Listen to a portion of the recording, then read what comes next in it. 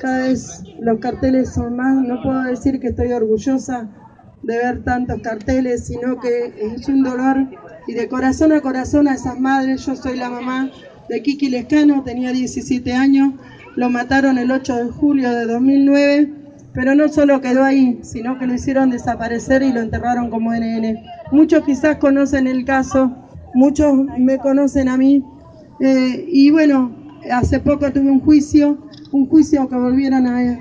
a sobreseer a Santiago Veiga, el policía que lo asesinó, apoyándole la 9 milímetros a Kiki y dándole 2 tiros a Ezequiel Blanco, que era su amigo. Y bueno, queda esa sensación de decir, como decía este compañero, que no tenemos justicia, pero la justicia, queridos compañeros y compañeras, la hacemos nosotros. La justicia social en la calle la hacemos nosotros, porque ellos, yo decía, Santiago Veiga jamás se va a olvidar de mi cara, jamás se va a olvidar de Kiki y de la cara, y esta justicia la hacemos nosotros cuando salimos a la calle, cuando hoy estamos acá un 28 y salimos a marchar, que quizás, como todos decían, nuestras familias, a nosotros no nos sacaron un pedazo, sino lo sacaron de las entrañas, lo sacaron a nuestros hijos, y nosotros compartimos este dolor con todos, pero hay una familia que tiene dolor, y ese dolor que se convierte en lucha en nuestro barrio. Hacemos la casita de Kiki, la casita de los chicos, de los nombres de ellos,